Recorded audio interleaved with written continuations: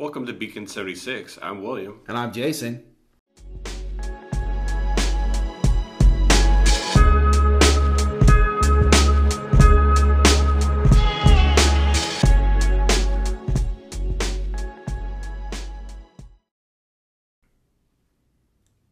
Hey guys, welcome back. Glad to have you today. We're enjoying another day here in San Diego, although it's raining today. So yeah, so if you hear any raindrops in the background during today's recording, just disregard it and sit back, relax, and enjoy the content that we're putting out for you. Yeah, we really can't do nothing about the weather. Decided to start, and we're in a quiet spot in my house, and boy, you can hear that rain when it starts thumping on the roof, and there's some hail going on. Mm-hmm. And it's pretty windy too. And us California boys, we're not used to this rain weather, bro. At least we know how to drive in it because we've been in it for a while. So. Yeah, I mean, but that song "It Never Rains in Southern California" is so true, but not today. No, definitely not. Definitely not today. So anyway, today's podcast, we're gonna be hitting a trilogy on them. Yeah, this idea came from Justin from the Ex-Wife podcast, and we just wanted to acknowledge someone who reached out to us and gave us an idea of some content we should put out, and we selected, the original X-Men trilogy, and we also want to let everybody know that is listening. We want to thank you. We currently have 175 plays out of the podcast that we've already published, and we want to thank every single one of you for taking the time to hit that button and press play and just listen to a moment of us talking in your ear. Yeah, we definitely want to say thank you. And just on that note, towards the Ex-Wife podcast, we're not going to give you any details, you guys, on what they do. It would be interesting for you guys to go and check them out. Mm-hmm. But because Justin gave us this idea, we're kind of paying it forward to him by doing our episode on X-Men. Exactly. So exactly. So this episode, our trilogy, is going to be on the original X-Men that came out.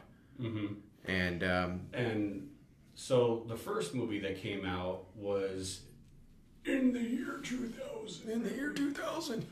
Yeah, exactly. That was the year my youngest daughter was born. Year 2000. And oddly enough, today's her birthday. No, that's my oldest. Oh, yeah. My oldest birthday today. My youngest is September baby. Right. Like myself. It It was in 2000, and that was the original X-Men movie. Mm-hmm. And, a lot of superhero movies haven't really come out, like teen superhero movies. This is the turn of the century. Fox owned the rights to X-Men still. And Disney hadn't even... I don't think they had even started the MCU yet. No, not at this time. No. I think Disney didn't start the MCU until 2008, I want to say, with Iron Man. Was it 2008 when Iron Man 1 came out? So I think that's when the actual Disney Marvel MCU, Marvel MCU anyway, because Disney hadn't even bought it yet, actually came out. It's crazy that, because a lot of people think that the 2002 Spider-Man movie was the first superhero movie that actually started the whole superhero wave of things, But that's not the case. It's actually this X-Men movie. This X-Men movie was actually the first superhero movie to drop out, to the public in 2000. And it actually did pretty well, man. I mean, for the box office, it did 157 million on its box. Yeah, and it only had a fraction of that as far as the budget that they went with. Yeah. And up until this point that I know of, we knew Patrick Stewart, who played Professor Xavier, only to be Captain Picard in the Next Generation. So, for me personally, when I saw this casting, I'm like, okay, this is perfect. I mean, he's already bald to start. Right? You know, just put a little coconut oil up there and shine it up and you're good, man. And then we have Sir Ian McClellan playing Magneto. Dude, to me, that was like a perfect casting. I think across the board, for the most part, everybody kind of filled the slot of the roles in this movie. Some of the main characters, yeah. I kind of feel like there's some other characters that were a little off, but yeah, for the most part, most of the main characters I felt nailed it. So, Sir Ian McKellen almost did not film this movie because he was offered the role of Gandalf in Lord of the Rings. And he had to negotiate with Bryan Singer in order to finish all of what needed to be recording, for the movie before filming for the Lord of the Rings needed to start, or else maybe he wouldn't have been Gandalf too. Wouldn't that have been crazy? Like, now that you've seen the Lord of the Rings movies, could you imagine anybody else being Gandalf?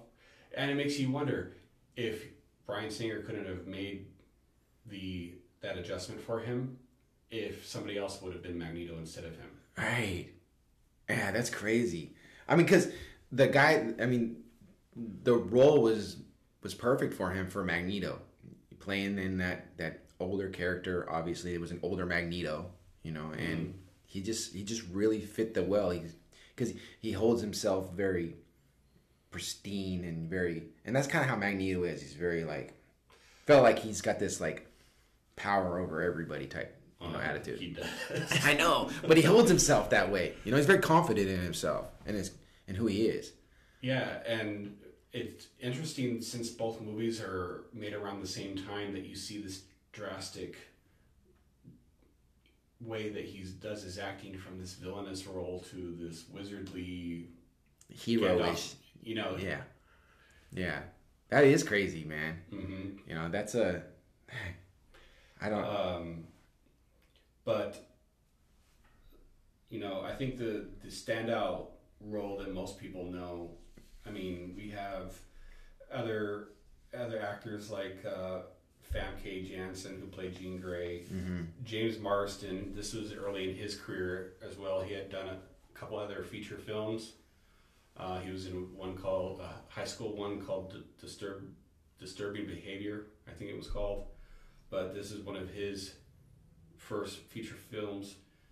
Everyone already knew who Halle Berry was. Anna Paquin, she was not making a whole lot of movies, but she started her career as a child. She was in a movie called Fly Away Home. Have you ever seen that movie? No, I've never seen that movie. It's about a little girl who finds a family of baby ducks, in her barn or something, but the mother has abandoned them.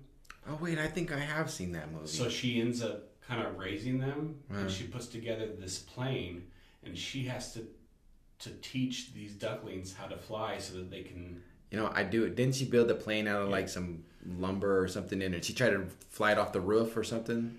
Was that movie? I don't remember all the details about it, but yeah, she was really young in that movie. So this was one of her big motion picture films. And she played Rogue. Yes. Yeah. That was one of the characters that I felt was, I don't know. I mean, she did a good job, right? She did a good job as far as the role, but I don't know. I just kind of felt like that character needed a little bit more. I felt like they were lacking in it a little bit. When you have a lot of characters, comic book characters in movies in general, it's hard to put the spotlight on a lot of them at once. Yeah, I get that. Well, I get that. And I was just talking to my wife the other day about this, seeing what Marvel has done since this X-Men movie, and how they've adapted building characters in their movies and stuff like that. I just feel like they missed the mark a lot on these particular movies, and building a lot of the characters in which they could have built, and making them stand out a little bit more than when they stand, and then they did stand out, just because of what I've seen now, Back then it was great. I mean, it turned out wonderful. I'm not dogging the movie or anything like that, because at the time it was just mind blowing the way everyone was excited to see it. I just would be so interested in seeing like a total reboot and seeing how they would, you know, how they would cast the characters and how they would build the characters as far as X-Men were concerned in up and coming movies. Yeah, it'll be interesting where they go from here now that, you know, Disney acquired that side of Fox. Yeah. Yeah, it's going to be interesting because obviously we know that they're going to start implementing X-Men into the Marvel Cinematic Universe. And it's going to be nice to be able to finally start to see them try to build up these characters the way that they do so well in all the other movies. From 2000, you know, we've seen iterations of X-Men movies in general, and I'm fearful that they're going to waste a whole movie on like an origin story again on some of these characters. I understand it's a new audience because we're 21 years later, so you might have to reintroduce some characters, but I don't really want an origin movie. Again. No, I don't either. Especially another Wolverine origin. One of the other actors, also kind of early in his movie career, he had done 2 other movies before this one. And the first one we mentioned as one of the worst video game movies in our video game podcast movie, and that was the Mortal Kombat Annihilation movie. Yeah, I remember that. He played 2 characters, and one of them was Raptor, and I guess he redeemed himself right after that, and that's Ray Park. He obviously redeemed himself playing Darth Maul in episode 1. Yeah, he was the Toad in this one. And then he was Toad in this one. This was his third.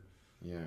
I mean, and then he went on to kind of do like the G.I. Joe movies, playing Snake Eyes and stuff like that. But yeah, Josh Whedon is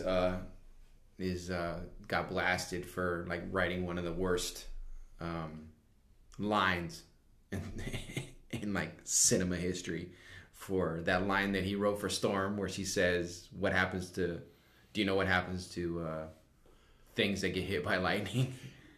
Or do you know what happens to frogs that get hit by lightning or something like that? And she said, the same thing that happens to everything else. Wow, yeah, that was very profound. There was a couple tacky one-liners, but like, come on, you gotta understand that it is a comic book, and sometimes you have those tacky moments. Yeah, I get it, but I think the most look forward character was obviously Wolverine. Obviously, that was by far the one that everybody was really looking forward to and seeing. What I appreciate about continuity in movies is, you know, just having that connection between one and the next. Mm-hmm. The first time we see Wolverine in the movie, he's in like a cage fight, and we see him fighting against someone who does not have powers or abilities or any kind of an adamantium skeleton, for that matter. Exactly. Right. Mm-hmm. But when he steps out of the ring, he puts on the same jacket that he's wearing in X-Men Origins that was made 9 years later. Right. That same jacket. It's aged. Just like he has. Well, not like he has, but I mean... You know, it's a little bit tattered and dirty, but it's the same jacket. And I didn't notice that until I went back and started watching it over in order to prepare for today's podcast. Right. And that's a cool... I like those type of things where you start to notice similarities or things that they kind of roll over into other films to just kind of bring it all together. And that's a good one, man. That's pretty cool because I didn't really realize that myself.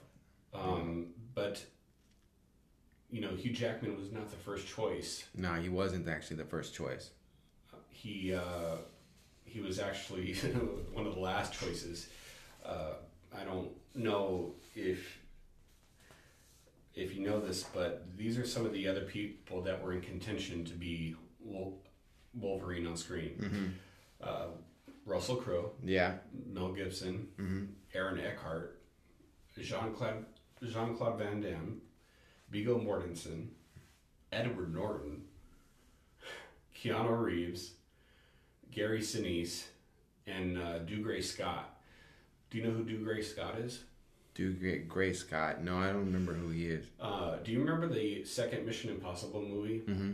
He was the villain in that movie. Oh, okay, yeah. All right. So he agreed to be Wolverine, but he got hurt filming the second Mission Impossible movie. Mm-hmm. And so he wasn't able to come back and film for X-Men because he had to recuperate and then reshoot scenes for Mission Impossible 2. Mm. And so it was Russell Crowe's idea for them to choose Hugh Jackman. Russell Crowe turned it down because he had just come off doing the movie Gladiator. Which was an epic movie, by the way. Okay. And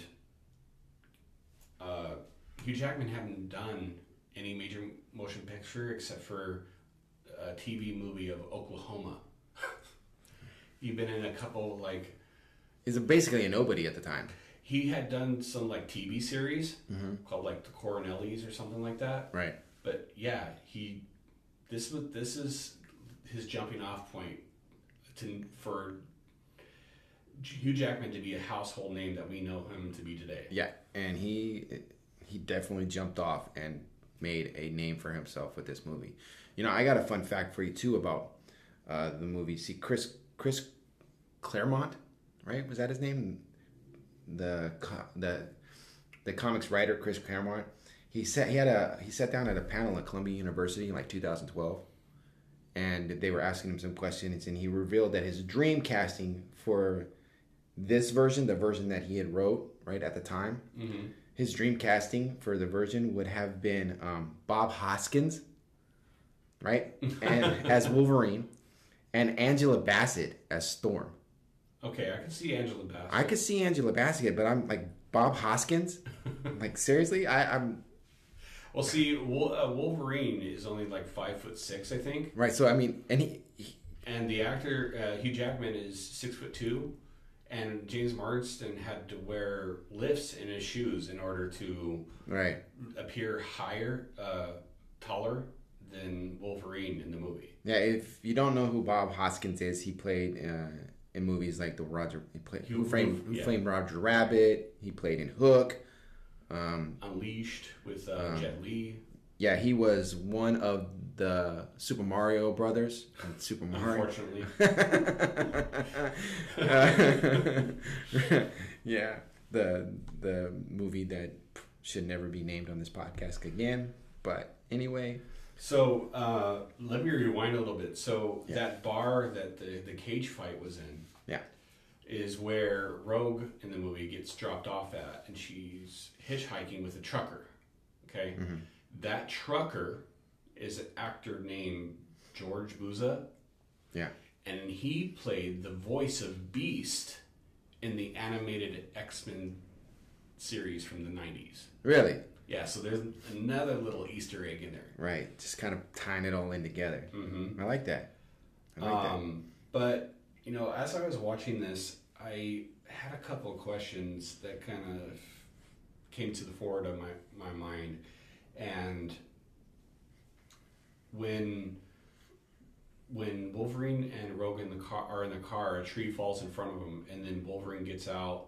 Wolverine falls through the windshield. He gets flung through the windshield, yeah. But he gets up, and he sees that the tree didn't fall on its own. And he starts to smell around, and then he fights against Sabretooth. And then, obviously, at some point, Storm and Cyclops come to the rescue. Right. How did Magneto know where they were in order to send Sabretooth there? I don't know, dude. That's one of those questions that kind of... Like, how did he just appear randomly out of nowhere? It was one of those... I was on the same page. Like, I was like a very random spot for them just to all of a sudden know he was going to be there. And then 9 years later is when we see the And how did Storm and Cyclops know that he was going to be there too? Unless that one you can explain probably with Xavier. Yeah. True. Yeah, I'll give you that. All right. But if we're gonna do continuity, and Wolverine's wearing the same jacket from X-Men Origins, his brother is supposed to be Sabretooth. I know. Right? So what happened to him in order for him to look the way that he did in this movie in 2000? I understand if Wolverine doesn't know who he is because of his memory. I get that. But what shouldn't Sabretooth know who he is? Or what happened to him to make him look the way that he is in order for them to not know each other? That was completely blowing my mind as well. Like, why was there so much disconnect with Wolverine and Sabretooth? Mm-hmm. Right? Like you said, I can understand Wolverine with the memory loss and not really realizing who he is. But why didn't Sabretooth know who he was? Mm-hmm. There's nothing wrong with Sabretooth. He didn't have any kind of memory loss. And these, from a fan standpoint, these are a lot of questions that maybe movies don't have time to dive into answering. But if you're going to tell a story... If you're going to tell a story, man, it goes in. If you're going to make a movie 9 years later, and you're going to connect one part to this movie that was made in 2000, 9 years before, you got to make the other connection somehow as well. Somehow, some way, you've got to make the connection. One of the other questions is that early in the movie, you see that Magneto has a concentration camp tattoo on his arm. Yes. Okay? But at the beginning of the movie, you see that he is developing his powers of magnetism. Right. When he's a child, right? You're talking about? So answer me this. If you knew you were about to be tattooed in a concentration camp, wouldn't you use your magnetic powers to prevent them from tattooing you? Yeah, but I mean, at the time, he was a child. Right? So, I mean, I feel like at the time, him being a child, it was more of the fear of not knowing what was happening to him, and his inability to be able to control his own powers. I'm pretty sure he probably didn't realize. You're probably right, because they touch on the same thing in X-Men First Class. Yeah. With Kevin Bacon facing Magneto as a child and trying to encourage him to move a coin, and he just can't do it. He can't do it. So that makes sense. If he can't move a coin, then he's not going to be able to stop a tattoo gun from tattooing him. Right, because, I mean, as a child, his only real ability to be able to harness his power was through his anger, right? Mm-hmm. He would get angry, or he would be frustrated, or he'd have an emotional outbreak, and then his powers would kind of come to the forefront, and show themselves. But you look at him now as he's older, he doesn't need to show any kind of emotion at all and be able to harness his powers in all of his abilities. You know what I mean? Mm-hmm. So I just think at the time, being a child, he just wasn't at the forefront of his mind to be able to, like, hey, I don't want that on me. So yeah, and it wasn't until First Class that you saw that Xavier was trying to help Magneto, even at fine-tune his powers. Yeah, in the X-Men First Class. Yeah. So, and then you kind of start to see their separation in those movies as well, because they start to become more. It's crazy how they went from friends to foes. But it's crazy. I mean, they're enemies, but they're the respect level for each other too at the same time. It's because they both want the same things, but in different ways. I know. It's crazy how that is. Like, they both want the exact same thing. They want the mutant population to be able to live freely and not have these, laws and regulations placed over them. But like you're saying, Xavier wants to try to do it the right way, and Magneto wants to start freaking war. And it's interesting because you kind of see an element of the same thing with Civil War.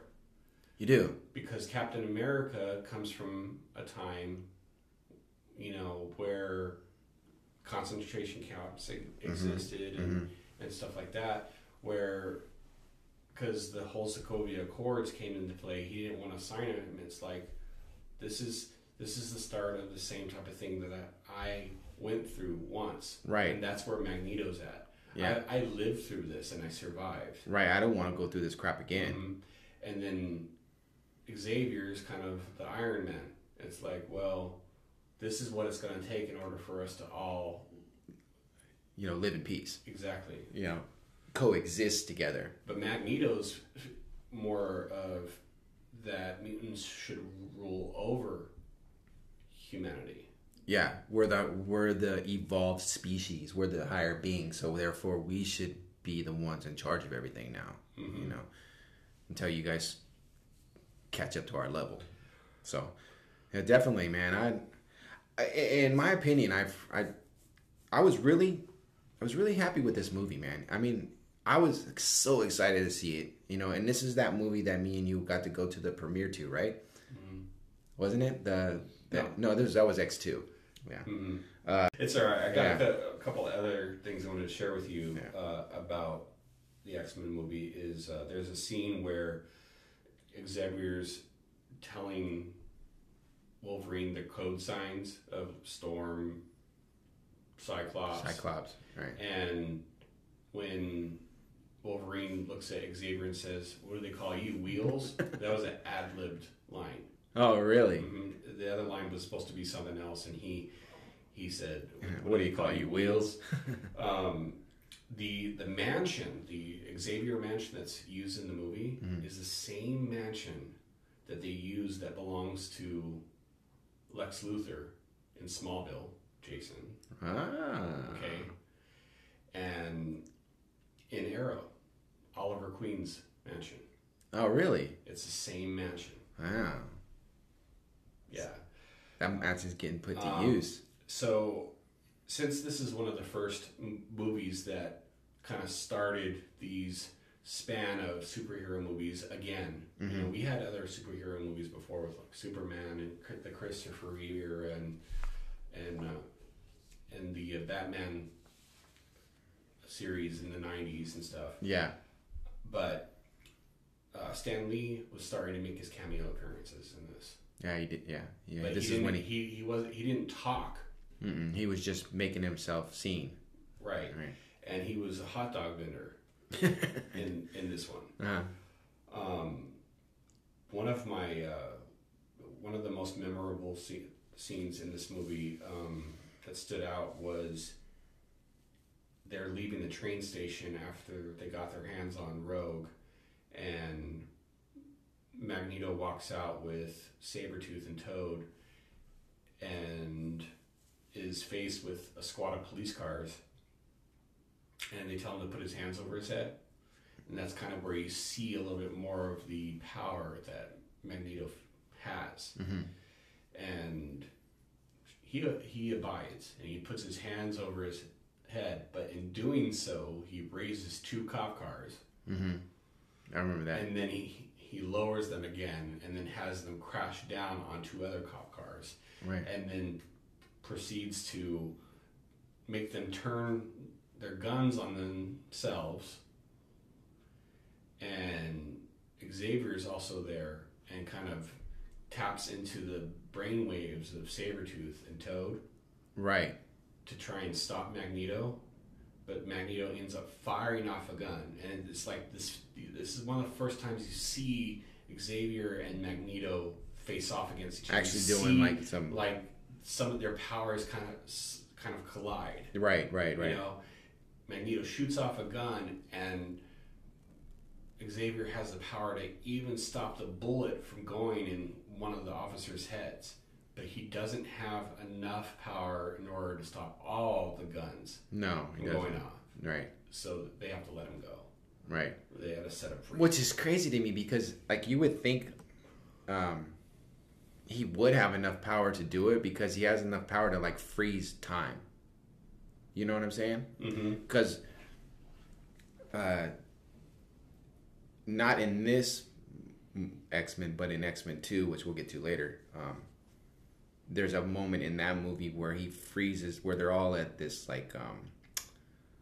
museum, and he ends up freezing time where everybody in the museum's frozen except for all the X-Men. You get what I'm saying? So you would think there would be, if he can freeze like hundreds of people in the midst of a museum. I think he would have the same amount of power to be able to stop a bunch of bullets flying. So there was a little, for me, there was a little bit of a, how come he could do this, but he couldn't do this? You know, type thing. Yeah, it's one of those other questions like the ones that I had earlier that kind of it didn't really make sense. It didn't really make a lot of sense to me. Like, how come he could stop all of this, but he couldn't stop all of this? It just seems like, okay, if you're gonna let him do one, you should be able to let him do the other, type thing.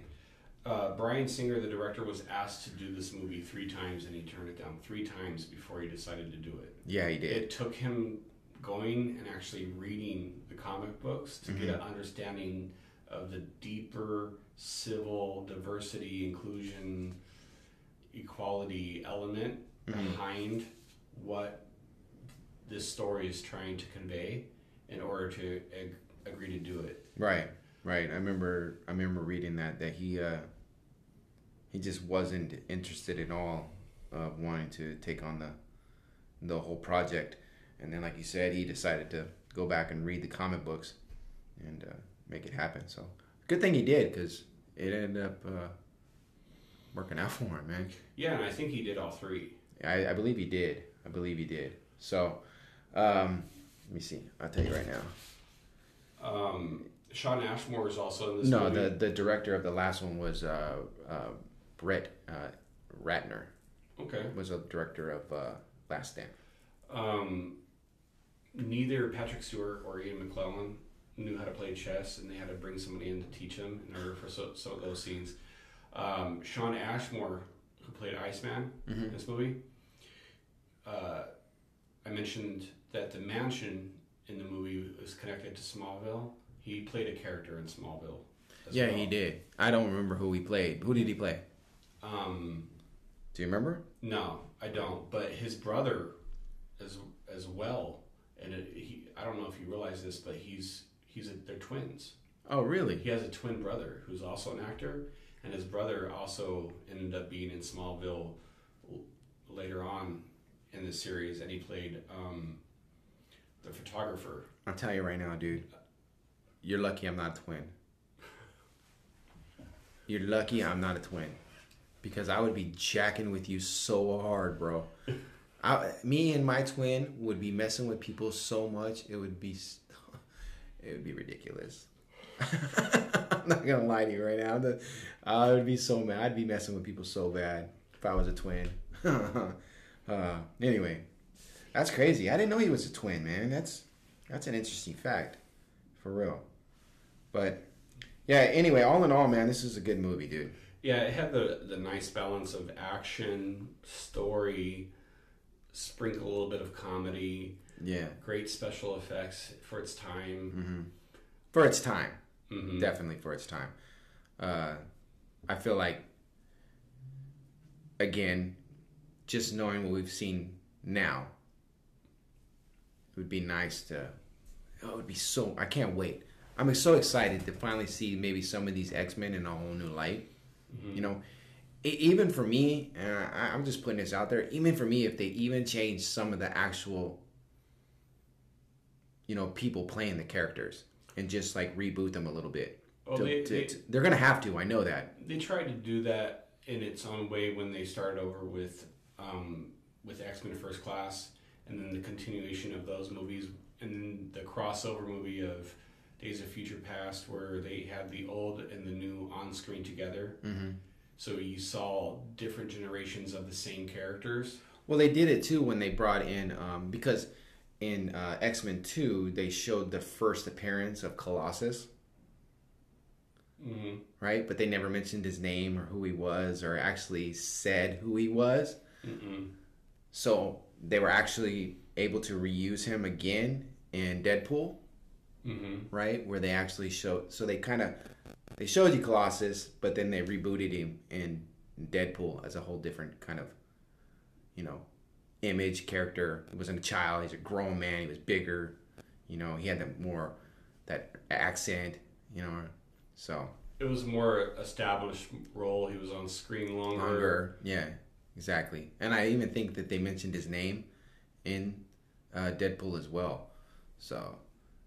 I'm excited, man, to see some of these characters start to get put into the MCU and utilized to their best attention, to their to more of their potential. Mm-hmm. And just the ongoing crossovers of just numerous amount of times where different characters interact with one another, whether they're fighting or they're working together for a bigger threat. Exactly. So the only one that for me that will be hard to kind of, who would they get? What is it? Because he's built up that character so much as Wolverine. Yeah, and in some ways it's sad that he decided to step away from it. You know, you and I, the fact that he did Logan, and then what they did in that movie in order to show a younger version of him with the graphics that they have today.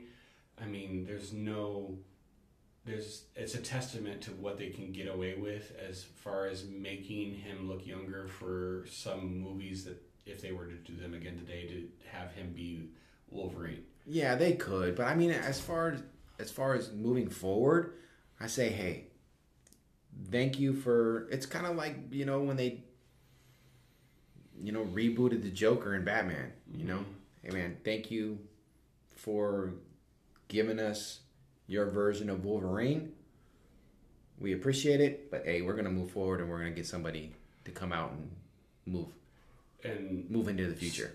21 years ago, social media wasn't what it is today. Yeah. So you have so many people like really digging in and critiquing everything about every move that you make and every step you take, and with these movies that are going to be made. Yeah. For example, I'm not sure if this is true. So the next Fantastic Four movie, they've decided that the same writer or director from that movie is the same director that did, I think, the first Amazing Spider-Man. Okay. And people are automatically out. They're like, if he the fact that he directed the Amazing Spider-Man, which maybe wasn't the greatest. Yeah, not a lot of people like that. Okay. It's the forgotten Spider-Man. Okay, but it's not the greatest. They're like, if that guy's gonna get his hands on the new Disney acquired version of the Fantastic Four, then we're already in. They feel like we're already in trouble, you know. So you can't make the fans happy all the time. No, you can't. But it is like walking through a minefield. Yeah, with hairy little triggers, man, that just go off the slightest little thing that ticks them off. You know, so whatever, dude. I'm excited to see it regardless of who freaking directs it. To be honest with you. And I hope that they get the characters that they've been pushing out there that they want to play in the roles to be in the roles, because I feel like it would work. And what's interesting about these superhero movies, because we're fans, period, is that you can tell me that it's terrible, but at some point I'm going to watch it, whether it's in the theater, if we ever get the chance to go back to the theater, or if it's on demand, or wherever it's going to be, I'm going to end up sitting down and watching it. I'm gonna formulate my own freaking opinion about it. Exactly. You know, and regardless, like for example, not a lot of people liked that Spider-Man movie, The Amazing Spider-Man, right? But if you were to ask my oldest daughter, it's kind of one of her favorites, right? She loved that Spider-Man movie. So, you know, it's potatoes, man. You didn't like it, somebody else did. Regardless, it made them money. They put it out there. Whatever. You don't like it, don't watch it. Simple as that. So, all right, man. There you go. A little bit of talk on X-Men movie, 2000 X-Men movie. So we'll go ahead and start moving on into X2, and by far for me, the best one that they put out. I thoroughly enjoyed this one. Yeah, and this is one of the ones that we recently talked about in our episode where we mentioned sequels to movies are better than the originals. Better than the original. And there's a story that I mentioned in that has significant memories associated with this movie So if you have a chance, go back and listen to it, and you can hear that story for yourself. Yeah, definitely. But this movie, right out the gate, we talked about it in our last podcast, but I'll mention it again. It starts out with us seeing Nightcrawler, and he's popping around the White House. Right. And we know that it's Nightcrawler, and he's on the verge of assassinating the president. But we know Nightcrawler to be a good superhero. Yeah. So it's like, why is this happening? Something's going down. Right? So right out the gate, it starts off with a question like, why is Nightcrawler acting bad? If he was a bad guy, you would be in trouble. Oh yeah, dude. Yeah, you would not want him on the opposite side, the team that you're trying to fight against. Because Nightcrawler to me is a legit X-Men character. Yeah, he's up there. He's one of those unique characters that most people, when they think of X-Men in general, just that maybe don't read the comics or maybe haven't watched all the movies or cartoons or don't keep track of it. Yeah. Their probably first go-to might be Wolverine, Storm, Cyclops, Magneto. But a lot of comic book fans or X-Men fans that I come across, he's not my personal favorite. Right. It's Nightcrawler for them, though. It is Nightcrawler for him. I know that for me, Nightcrawler is up there in my top picks for X-Men that I enjoy. I know that for me and you, one of our favorites is Gambit. Absolutely. And we were really excited when they started putting out those teasers for Channing Tatum to play in a Gambit movie, and which has since been squashed because now Disney acquired Fox. Yeah. So they're probably going to have to start from scratch. And I don't know if we're ever going to get a Gambit movie, but it's going to probably be a long time. Just as long as they don't depict him the same way they did in X-Men Origins, I'll be all right. Yeah, I'll be fine with that. And you know what I mean? And I don't even care if he gets his own freaking movie, dude. Just put him back in another... Just bring him back in the MCU. Yeah, just bring him back. Put him back in as a character that you can use and people can enjoy. I was kind of surprised out of these movies that were made that they didn't follow the same kind of team format that they brought in from the 90s cartoon. Okay, because Gambit was a part of that team. He was. In his own way. Yeah, he's always kind of been he's kind of got that like Wolverine mentality, where he's just kind of like a loner out on his own, doing his own thing. He's a loner, but he's also a thief. And he also has that kind of Boba Fett vibe from the Star Wars universe where, the thing about Gambit is that his loyalty is kind of to the money for the most part. It is. There's one specific comic that I remember somebody telling me about regarding Gambit, and he was facing a villain and he was given the choice between a woman that he was in a relationship with on one end and a gem that he needed in order to turn in order to retrieve his brother, right? And he ended up allowing the woman to die or fall to her death, and then he apologized to her and said, "Oh, sorry, Cher, he's my brother." Right. So, he does have it's family first, and I think in some ways, with the exception of maybe Rogue, love or like money is second. Right. Yeah. Which is true. But definitely for him, that's kind of how his whole mentality is. But mentioning in the first movie that it seemed like Wolverine was kind of the focal point, and we understand that he's lost his memory. And he doesn't know a lot of where he came from or how he came to be or how he got his adamantium skeleton and all this thing.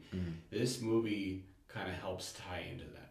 Yeah, it does. It definitely ties into it. Because they introduce, William Stryker into the movie. and he's the one that actually gives Wolverine his, adamantium, skeleton, because he's the one that he has this thing where he, what am I thinking? Does like science projects on freaking mutants, and this is it. Really gives you a better insight on how he got it, where he came from, and why he doesn't remember where he, what happened to him. So, I really like this movie, man. To me, this one just kind of had a better flow to it. I enjoyed a lot more of the characters in it, the way they were able to build them up and utilize them. There were other little Easter eggs. We see the development of other characters, whereas I think when the children are kidnapped by the extraction team that William Stryker is a part of, Jubilee is part of some of those children. Yeah. And we don't see her again until like the later movies that came out later, like Days of Future Past or those later movies. Yeah. It's like you said, we get to see Colossus turn to metal right again. But William Stryker infiltrates the school because he finds out that there's a plane underground, and he's like connecting the dots. And the whole point of this movie, why it's X-Men United, is that it's the villains and the good guy, the heroes that were fighting on opposite sides in the first movie, have to come together to fight against this bigger threat. Right, exactly. And that goes into what we were saying earlier about Xavier and Magneto, right?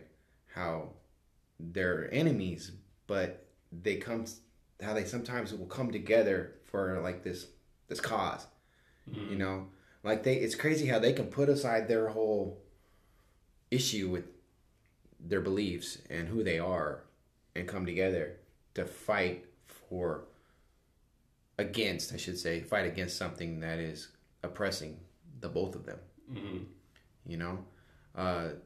It's like the enemy of my enemy is my friend type thing, which is kind of the whole concept of this story, and that's really how it all plays out throughout the entire movie.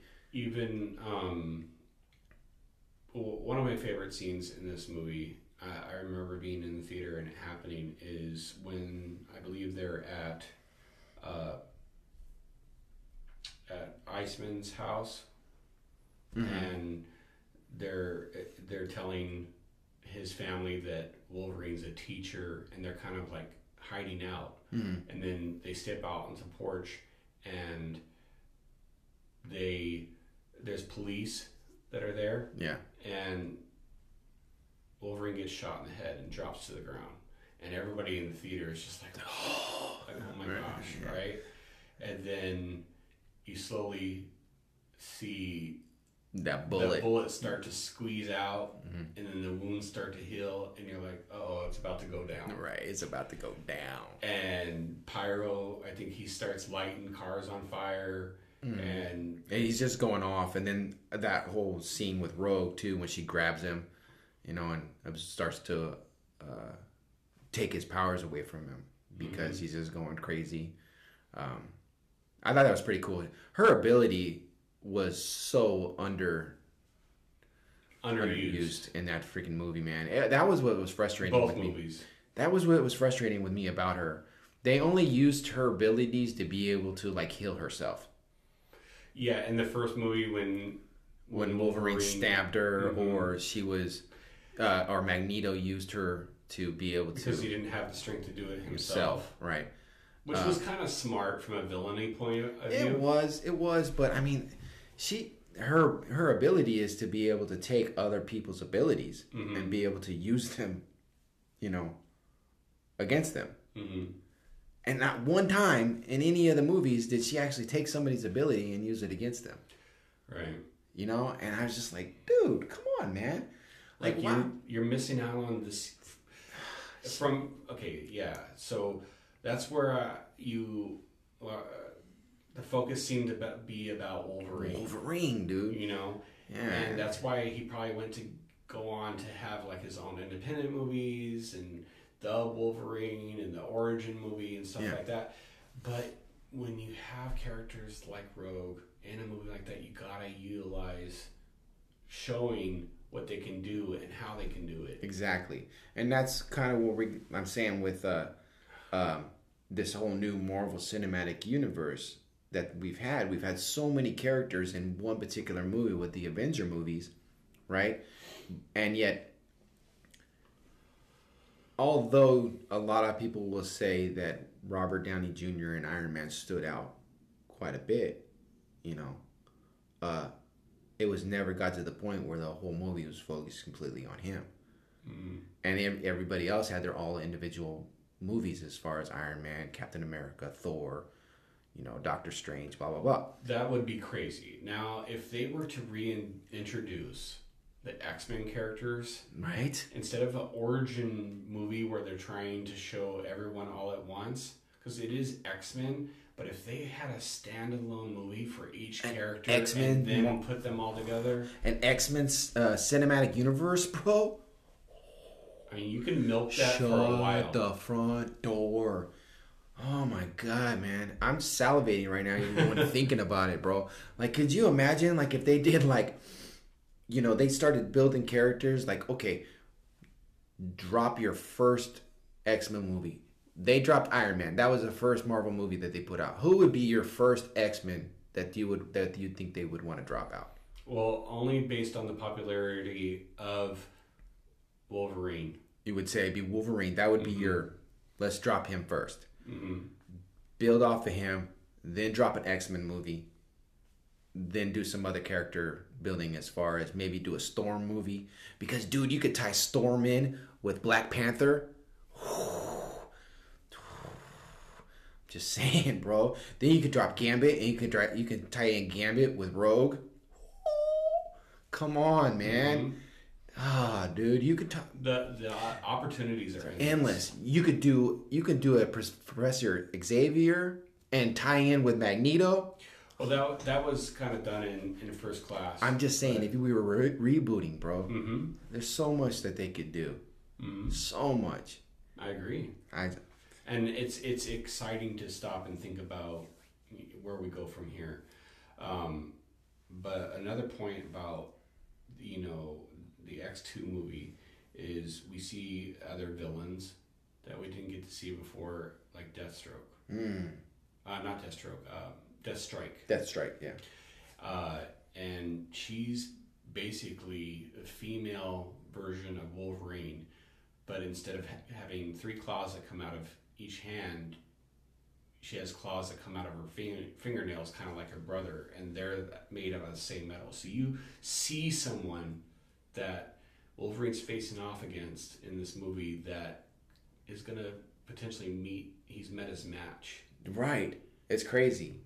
You know, that they actually think he's thinking he's going to, you know, handle her just like he's handled everybody else. Right? And that's not the case, dude. She can freaking hold her own with him, and he takes a step back, and he's like, "Oh crap, dude! Have I met my match? What is going on right now?" And we also see a deeper understanding of William Stryker's plan to not only create these super soldier style mutants, but to brainwash them in order to be able to control them, to use them as a weapon. And the crazy thing is that he's doing that with his son. Right? So he has this whole bitterness about mutants because his son is a mutant, but then he wants to take advantage of the situation because his son is a mutant by manipulating mutants into doing what he wants them to do.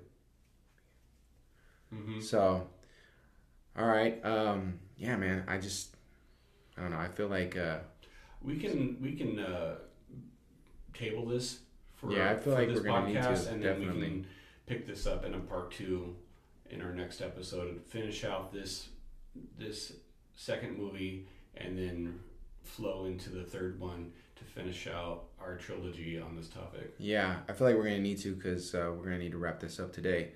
But hey, thank you for listening, guys. We really appreciate you. We really appreciate our listeners. What are we up to right now? We've gotten like 178 downloads. 178 total, 75 total plays of all of the podcasts that we've published. And yeah. Yes, thank you all. Thank you for the ones that liked our recent post on Instagram. We got like over 100 likes from the MacGyver post that you put out on our Instagram. We want you to not only like our posts, but we want to encourage you to take a moment and listen to our podcast. Definitely. Please listen. Please give us any kind of your thoughts, ideas, even your criticism. Tell us the negatives as well as the positives, because right now, like I said, we're really trying to better ourselves and grow and be that podcast that you go to. So whatever we need to do to make it better, please help us out. And in the series that we're currently doing with the X-Men trilogy, we're trying to show you that your feedback is important, because this idea came from someone who gave us our feedback. Yeah, and if he's listening, we want your feedback, because we know you're an X-Men buff. So if we mess something up, let us know.